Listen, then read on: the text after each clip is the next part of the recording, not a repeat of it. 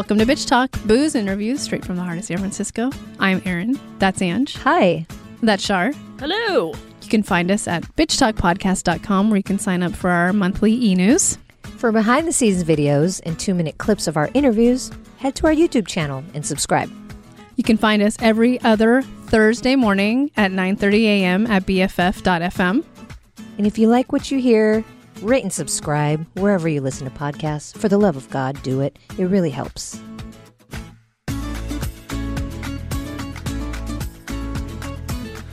Yeah. Okay, we are on location, and we're always excited to be, but especially so because we are in a restaurant in Oakland called Pomelo with its owner, Mika.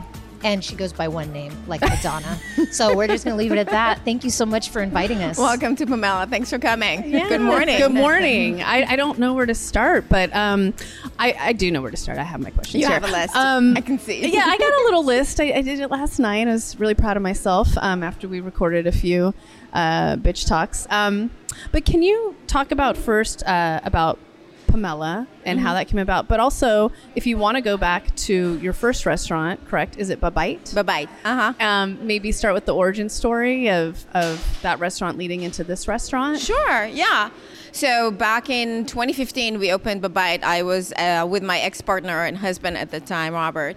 And Babite kind of just happened. We had a catering company, and then I got a contract with Munchery. Remember Munchery? Oh, yes. yes. We had a friend that had a little snack popcorn, on there. little- Yeah. So I had a line of Israeli food with them that I was making in my own commissary kitchen here in Oakland, and they would come a couple times, 2-3 times a week, and pick up the food and distribute. And it was my first time to make Israeli food. I am Israeli. Yes. But I was a caterer for many years, and it was my first time to actually make Israeli food, and they requested it. They wanted it.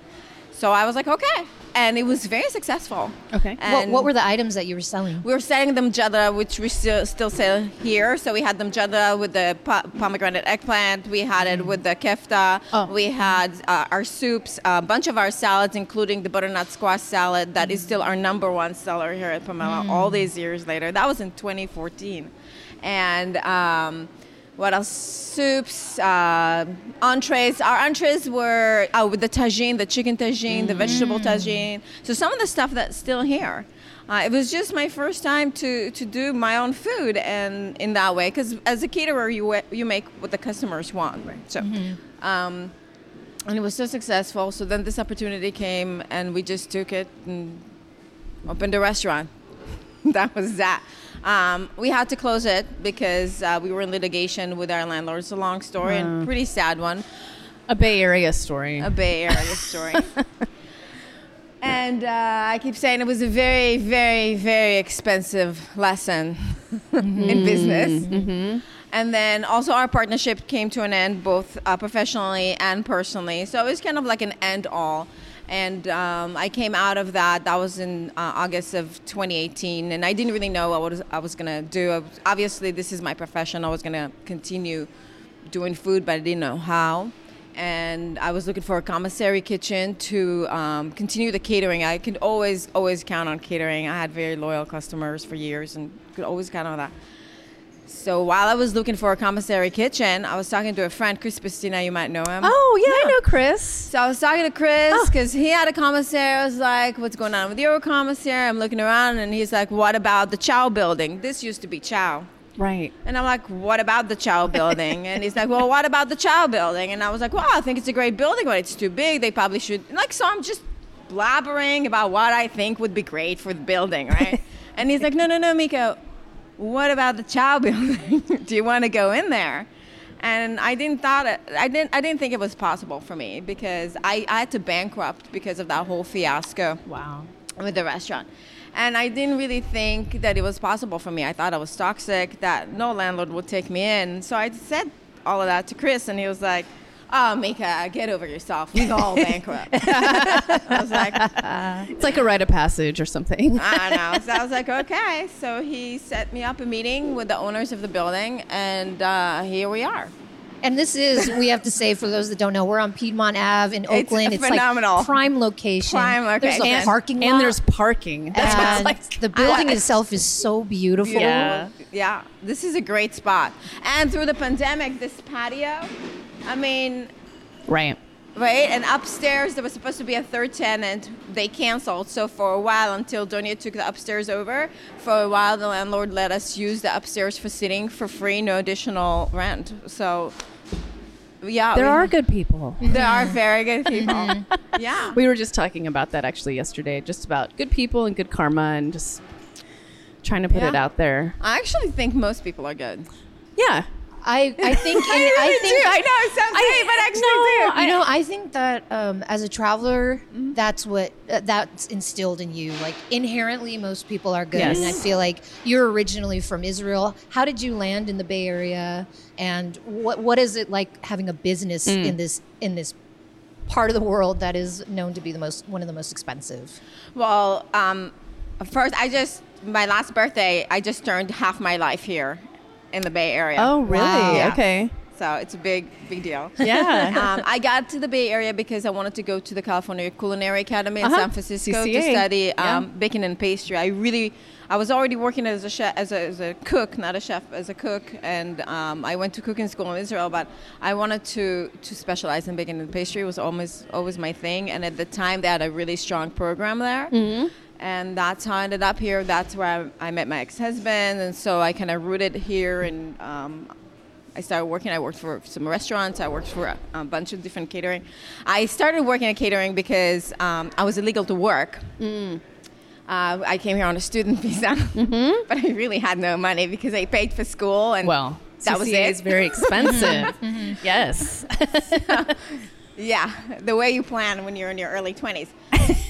It worked out. It worked out. Yeah. So I was looking for work, and I got connected through one of the Israeli he's from Israel originally, but he lives here, an Israeli, one of the chef instructors, and he connected me with someone who's still my best friend, because she had a little catering company, but she didn't have work for me. From one thing to another, I ended up starting catering, and because they paid me, under the table.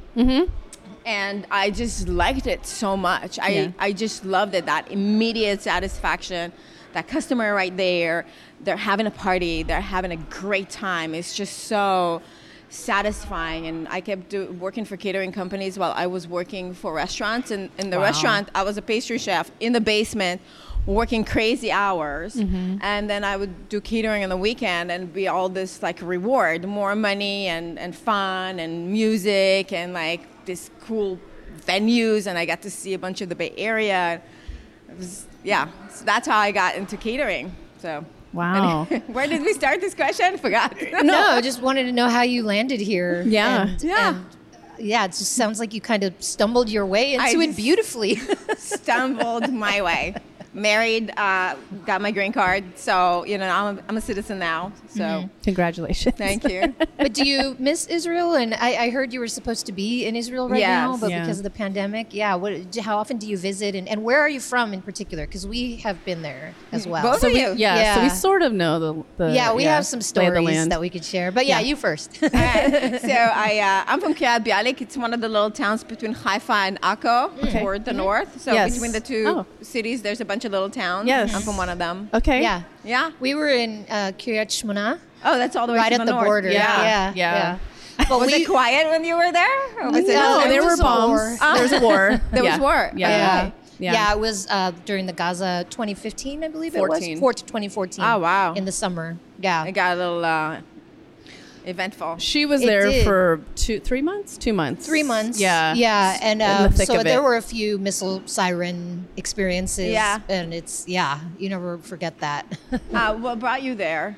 We're doing a documentary, an Israeli family that was traveling the world with their 3 small kids. Oh, I met nice. them in their second year of travel in Cambodia, and I just kind of fell in love with them. So we're shooting this documentary on them, and then I was in Israel filming their return home to normalcy after Normalcy 3 years. into After 3 years bombings. on the road. Yeah. Yeah. So as soon as they got home, it was the summer of 2014, and the war started right then. And so I was like, okay, well, I got to go. I got to be there. So I was there for 3 months, and Aaron met me for the last week or two. Couple weeks. For the last 2 weeks of it. How did Yeah. it feel? The sirens and all that. How did it it's- affect you? I think that in the States, we're real spoiled. We don't know anything about what it's like to live like that. No. And it was interesting because I have Israeli friends as well. Anyone that travels, especially to third world countries, is going to have some Israeli friends. Yes. They're big travelers. So everybody, my friends, everyone, it's just sort of like they treat it like how we treat earthquakes. Like there's a missile siren, you get scared, and then afterwards it's like, so anyway, what do you want for dinner? You know what I mean? It's just, and for me, I'm just like, shaking, and it lasted with me longer. And I saw that that's just sort of a survival technique because I think it's messed up how normal it is. Of course. Yeah. But I there were a lot of judgments in the States for what was going on in Israel, and like until you live there, it's just so hard to throw stones because I don't know enough to even place full blame, and obviously I think certain things are wrong, and I don't believe in war, and I think there's a better way, but it's just so easy to say we're not going to buy Israeli products. And I'm like, okay, well, you're going to buy nothing then, because I learned that the Israelis created a lot of shit. Like, do you have a voicemail? Because that was created by Israel. You know what I mean? It's just like, it's not about that your simple. produce, because drip irrigation, like, that's a thing. Yeah, and it's just not. It's just not that simple. Nobody that I know wanted the war, and all their kids are out there. You know what I mean? It's just like it's just real fucking complicated. Yeah. I think anyone that knows a little bit deeper. I mean, people say stuff on social media, but they just they don't go deeper. But anyone who's gone deeper will tell you that it's very complicated. It's just incredibly complicated. It's not, it's not black and white. It's a whole rainbow. And this last time, just a short little thing, because I grew up with sirens. I was born in a war, so I grew up with sirens my entire childhood, and I lived in Israel through my early 20s. But this last time, I noticed I was having a reaction to hearing the sirens in the radio, like, or on the computer when I was like just looking at the news or whatever. Just anytime I saw footage, I was having such an emotional like PTSD reaction now as an adult to hearing the sirens. That was subconscious. Like I just didn't realize I had it. Like I didn't realize that I was traumatized in that way. You know what I'm saying? Like it was growing up, it was like you said, just normal, and you move on. But now here, all of a sudden, I'm like, wow, it's really there inside somewhere inside my brain. We carry all of it. Yeah. And it's crazy that how many years later it comes back to Yeah, haunt and you. like that, like in a split second, like while I'm driving and hearing the news, or like in a split second, I was really. This time was hard. Maybe because I'm aging. This time was hard. Well, and you kind of have a lot to deal with. No. The only thing we're that's cutting real. is the talk about the blanket. Yeah. How I'm ready to go to the blanket. Yeah, that can be our new secret phrase. Yes. Are you ready for the blanket? Yeah, we're ready for the blanket. Wow. Good morning, Thanks, everybody. Yeah, thanks, Mika. I'm here for you. No, but to lighten things up a little bit, please. Israel's a fucking beautiful country. It is. I was Great. not ready for it. I thought desert. I wasn't ready for the greenery, for the Dead Sea, for the beach. Red Sea. Yeah. Oh my God, I watched the moonrise over the Red Sea, and I snorkeled, and we have a good Dead Sea story Oh, you're gonna that tell I it love again? talking Oh, about. Yeah. God. So Aaron comes to visit, and I'd set up for my friend to take us to the Dead Sea. And the night before, Aaron's like, should I shave my legs? No, you did not. And I didn't know. I was like, I don't know. I mean, if you want. That's really good. She shaved her legs, and the next day, She was walking on water. she couldn't. She almost didn't go in. It took me like a good 30 minutes to 45 minutes to even go in. It And hurt. It's because so of the bad. salinity, for people that don't Yes. know, that the Dead Sea has so much salt that you don't even swim. You just No, float. you just walk in. Like and I was that's doing it. the Superman the whole time. It Yeah. was incredible. But we were yelling at her from the water, like, you have to come in. This is your only shot. Like you have to. I mean, it burns your skin even when you don't shave your Correct. legs. You have any blemish Yeah, well, or no one anything. It told just me. burns your No skin. one You told scratch me. your arm once and Yeah. go in, it'll burn. Yes. It's It will burn. crazy. Yeah. I'm like, ow, ow, ow, the whole time, but it was worth it. It was magical. It was magical. You'll never feel No. that way, again. No, It feels not so at all. light. But yeah, so I love telling that story. Yeah, that was the one story And you're giving gonna tell? advice I'm and sorry. giving advice to our Sorry, listeners. Mika. If you're Good. gonna go into the Dead Sea, do Very not practical. shave anything. Okay, I'm Let it coming all- back to Pamela. Okay. Okay. So, okay, a couple questions I have for you. I know you talked to Chris and you got the space, But you could have gone back to catering. So what was? I did the whole time that I was looking for a space. you I was were getting, I you're a traveled hustler. between 4 different kitchens. It was a really difficult time in my life because I didn't want to lose my customers. I didn't know what the future Right. would bring. Right. I needed to pay my bills.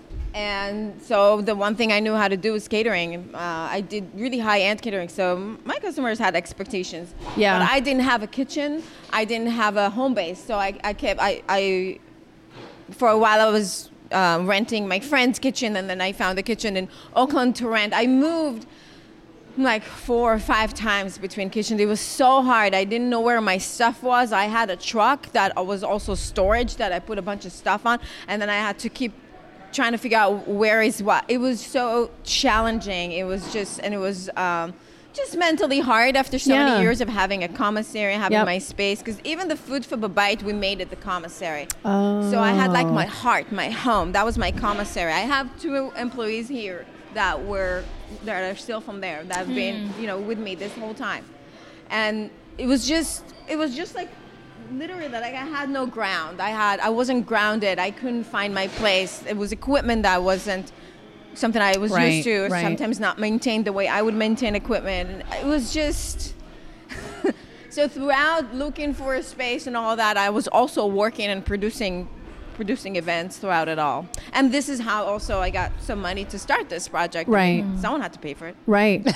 So you open, and then in 2020, in March of 2020. Yes. And what happened? So we actually, it happened and then we opened. So I got my licenses March 19, which was a day geez. before shelter in place started. Holy shit. But I got my licenses. I actually think I got my licenses. They just wanted to get rid of me at that point and just signed the papers Right. to make sure I will stop calling and emailing them. Well, that's the only way you can get anything done. really how I think I in got any this. city, really. Yeah. So I pressed and pressed and pressed because there were rumors. So I was like, I really got to get my licenses no matter what. I got to get it. So I was really pushy, and I got all the paperwork done, and we were supposed to open, and then we couldn't. So I was like, what do we do now? Right. Yeah. What do you do? So at first, I did tinker with the thought of not opening because remember I was supposed to be just a few weeks. Oh yeah, 2 weeks. We'll see you in April. yeah, in 2 weeks Remember? we'll all Yes. be cured. Yes. Yeah. Yes. So I was like, well, what if I just don't open for a couple of weeks and then we open? But I had crew here that had left their other jobs to come work for Wow. me. Okay. And at that time, I didn't know that they were going to be able to get unemployment because back in the day, the rule was if you quit, you don't get unemployment. Correct. So I was like, well, what are they going to do? And, what am I going to do? And maybe it's a good thing. We'll kind of start slow and it will give us an opportunity to do like a run. So I opened. We did prepared meals back to the Munchery days. I Oh. knew how to pack meals. Right. That skill came back. Yeah. Came back to help. Yeah, so we were making the meals, packing the meals with instructions of how to heat them up. People would drive in here. It's kind of U-shaped parking Yeah. lot. They would drive up. perfect we would for put the that. bags in their cars, and they would drive away. We did that for 3 days out of the week. So we would, prep earlier in the week because you have to prep. You have to make the food, chill the food properly because the food's got to be completely cold before you pack it. If you pack it first, then it's not going to cool properly inside the package. Oh, so there's good rules to know. that. Okay. Yeah. Yeah. So we had to make the food, chill the food, pack the food, and then, package the bags for people and then sell them. So we did that for a while. And then outdoor dining started. Oh, right. So we started, Yeah. so we started hot food. So we made changes to our kitchen. We had to keep making changes. I think this is a side note. Like, I think some restaurants didn't do as well changing. Yeah. And I just want to say it's really hard. It's just really, really hard. Just in terms of your infrastructure, what equipment Yep. you have, what kind of space do you have, how do you use your space, and also your past experience. Not everyone has experience. Right. So I would not judge anyone for, some people closed forever. Some people just said enough is enough. I know a friend that she was just like, I've already paid all my loans. I'm finally debt free. Wow. I don't want to do this over. I'm just Yeah. closing. Done. Mm-hmm. Because, so I don't know what I would have done if I had different choices. That's just a side note. Yeah. So then we started, we had to make changes to the kitchen and changes to the program, and we did the outdoor, and we did just outdoor in bags, so you can eat it here or take it home, but we packed everything in compostable because It's a lot. A long. lot has happened. yeah. In almost 2 And years. like nothing has gotten better. I mean, now it's scarier. I don't understand. Anyway. We've just learned to live with it. yeah. Yeah. But to turn things around, so Yeah. so let's talk about this menu. Yeah. What are just in general? What are the staples of Israeli food, and how did you put this menu together? So Israeli food, it's a thing. First of all, I want to say it's a thing. It exists. I'm Israeli. This is my food. Oh, we were loving it when we were there. Right? Yeah. Holy The shit. food is so good. Food's so good. Yeah. And I felt like I was being healthy all the time, even though maybe I wasn't. It feels like you're being healthy. That's Israeli food. Everything's very fresh. Everything is very fresh. Yeah. Yes, Yeah. that's and all the key. tomatoes and cucumber. I'm like, I'm being healthy. Onion. Right? Yes. I mean, you eat salad for breakfast. How can you not be Yes, healthy? Israeli during- salad. Yeah. I still make it to this day. It's so good. Yep. Yeah. So Okay, so what are the staples of Israeli cuisine? And, So and what we let's- do here, it's a combination. So it's Middle Eastern, Mediterranean, North African, and a little bit of European that we have because my ancestors are from Eastern Europe, personally. Some of our biggest thing is a hummus where you know how Israelis are obsessed with hummus. It's like Americans with burgers. It's like it's insane. they'll travel to get the really good one. Yes. Yeah. Right? But they'll also eat the grocery store one. Yeah. If you have to. I mean, if you have to. Yeah. Oh, Yeah. and I see tutsi. That attitude. You don't have to eat hummus, you know. You have to. But you have to. Yes. You have to have it. So hummus we definitely have here. We have our falafel, and we have our cheese stuffed falafel, which is something that people really love here. We Oh, put yeah, I'm feta getting cheese in the falafel. Oh, I'm going to eat that. Yes. Okay. We have a whole bunch of salads that are inspired from different things that inspire me. We have our rice dishes. We have njadra, which is rice and lentils that are cooked together with spices. It's not spicy, it's spices. And then I love that dish. That's just like a hug, you know. It's just like such a good combo. And then we have our saffron rice that's very popular. The tagines here. Sorry. Shug. Yeah, I'm obsessed. Yes. Yeah, I have a favorite brand at the grocery store that I just like. I can't find it anywhere unless I'm in Israel. But I love Shug. I'm gonna try yours. For sure. We make it Do here. you sell it like to take home? Yeah, our regular customers know that they can order it on its own. Yes, we sell smaller amounts. I think we started selling more stuff here in our grab and go. Yeah. So, yeah. Yeah, Shug is a hot sauce, a green hot sauce. It's Yes. delicious. Yeah, and it's my favorite. Okay, It's I'm so really excited. good. And we also make our own harissa, which we have here. Oh. So shug is Yemeni, and harissa is North African, Tunisian. Right. So we make both kinds. Both are made here from organic ingredients in-house. I love them both. They're very different. Shug is more fresh and herby. Yes. And harissa is roasted and has a deep flavor. Yeah, very different. Mhm. Yeah, so cool. we have them both Okay. here. Yeah, we have our tagines, North African stews. Those are delicious. I know. And we make our own chermoula, which is a North African condiment that it's got some chili, but it's not really spicy. It's got ginger, preserved lemons. It's really good. Oh, I'm Yeah, so and that's excited. chermoula. Some of our customers have kind of picked up on that and are ordering the chermoula on its own. On the side, Yeah, because yes. you can put it on pretty Everything. much anything. That's what I love about Israeli food is it's very sauce driven, dips and sauces. Dips and and that's I mean, sauces. if you open my fridge, it's like sauces with a side of food And you know? pickles and olives. And Yes, pickles. pickles and olives. Yeah. Yes. Pickles and So, olives. okay, Yeah. bring it on. We gotta make go. our own pickles here too. All right. Well, I was going to say I feel like we can talk forever with you, Mika, and we should probably wrap soon. But I did want to ask because you have it. I think I read it on your website. You make it really clear that Pamela is a sense of place, belonging, and community, and wanted to know why that's so important to you, especially at this time. Well, we would have been nowhere without our community. You know, I think at the beginning, first of all, generally, I'm very community oriented. Babayit was very homey. Babayit means at home in Hebrew. So Babayit was really homey already then, and we kind of created a community around us. Like I said, I have employees here that have been with me for a long time. This is a family. So already this is I'm kind of wired that way, and I live my life that way. People have that saying, oh, it's just business. But business is life, and life is business, especially when you're a business owner. There is no separation. This business is my life. It's a huge part of it, and how I choose to do business is how I choose to live.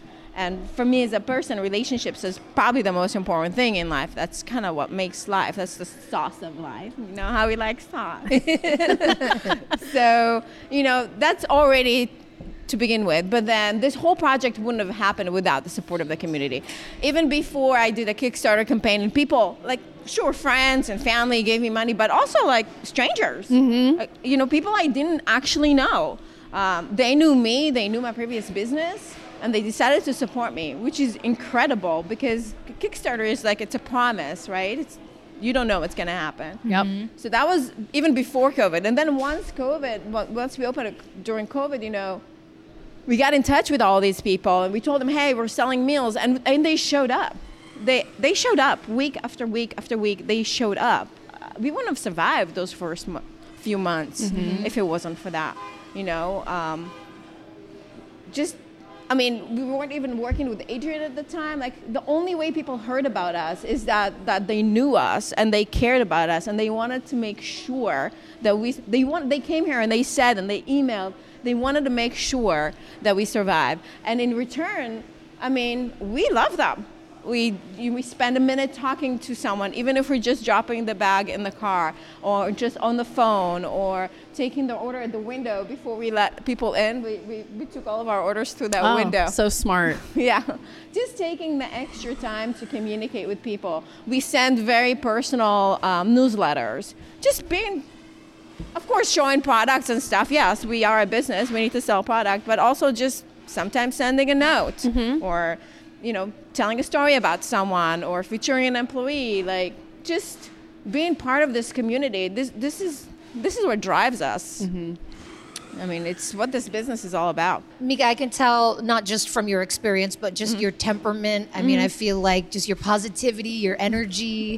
That's why this place is still existing after the rough 2 years we've had. And the way you treat your crew, it's just I would love to work for you. And this has been just really fun, a really fun conversation. I can't wait to eat everything. So we got to go. Well, I was going to say also plug where people can find you. So we're PomelaOakland.com. You can find us on Instagram, Facebook is Pomela Oakland. You can sign up for our newsletter to hear all the special things that we do and get to meet our crew. We do feature our staff, and they're all very sweet. We always have something new, especially in the sweets. We didn't talk about sweets. Can I just say something small about sweets? Yeah. So I'm a pastry chef, right? I told you that because I came here. That's what I studied, and that's my true nature and what I love to do. But this project and COVID really gave me an opportunity to go there because people were at home and they were carving out of their minds, right? We know that. Yeah, still working it up. So I was like, hey, here's cake, here's babka, here's this cookie. I started kind of showing up, all the other things that I could do in terms of, because at the Bite we just had some cookies and baklava, which was very good. But here I was like, hey, I was sending a newsletter every week. I was like, hey, I made you this new cake. Do you want to try it? I made this new dessert. Do you want to try it? And it became a thing. Some people now order just our sweets. When we send our newsletters on Thursday, we immediately get orders for just the special dessert. It used to be that they would be salad, eggplant, dessert. And then it was salad, dessert. And now it's dessert. Yes, dessert. Just claim it. Give us the dessert. Yep. And we're just here for the dessert. Right. This is exciting. Okay. Which one's your favorite? I love the date cookies. It's one of the simplest things that we make here, and I absolutely adore them. But, and also that's a recipe it's a long story how I got there, but it's close to me. Oh, well, tell it really quickly. Well, we were, so in Israel, there's mamuls, there's, the mamuls are, they're Middle Eastern, but, so there's Iraqi mamuls, different versions according to where people are from. Israel's a melting pot, there's a lot of people from all kinds of countries. Yep. So depending where you're from, your mamul, if you're from Jordan, if you're from Lebanon, if you're from Iran, Iraq, your mamul is going to be different. On top of it, Israelis make this rolled up date cookie with that my mom would make when we were kids with date puree that you can buy at the store. So I wanted to take all of those different variations, and I wanted to pick and choose my favorite thing of each one and why I like that one over that one or that one over that one. And so I created that cookie. It's like a collection of all of my favorite of all the date cookies, all made together. So it's just a journey, I love it. And what is one more quick? What is this? I've never heard of the rugelach. Rugelach, that's a Eastern European thing. Okay, that's a Jewish thing, Eastern European thing. So it's a dough. We make here a cream cheese dough. Oh, it's insane. And then we roll it up, and we put. We have two kinds: either apricot, walnuts, and chocolate, or we have a raspberry, almonds, and chocolate. And we roll it up and bake it, and then dust it with cinnamon sugar. Oh, sold. Okay, I am. I'm so excited. Well, I if our listeners' mouths aren't watering, something's wrong with you. Thank you so much for your time. Thank you. Mika. It was such a pleasure to meet you. Thank you. I mean, you are a real bitch in the best way possible. Thank you. I feel achieved now. That's right. That's right. Yes, I think that you're like an authority, and I am. have been crowned. Yes. And the restaurant's Pomela. It's in Piedmont, Oakland, and please visit. Thank you so much. Yeah. Thanks for coming. Thank you. All right, let's feed you.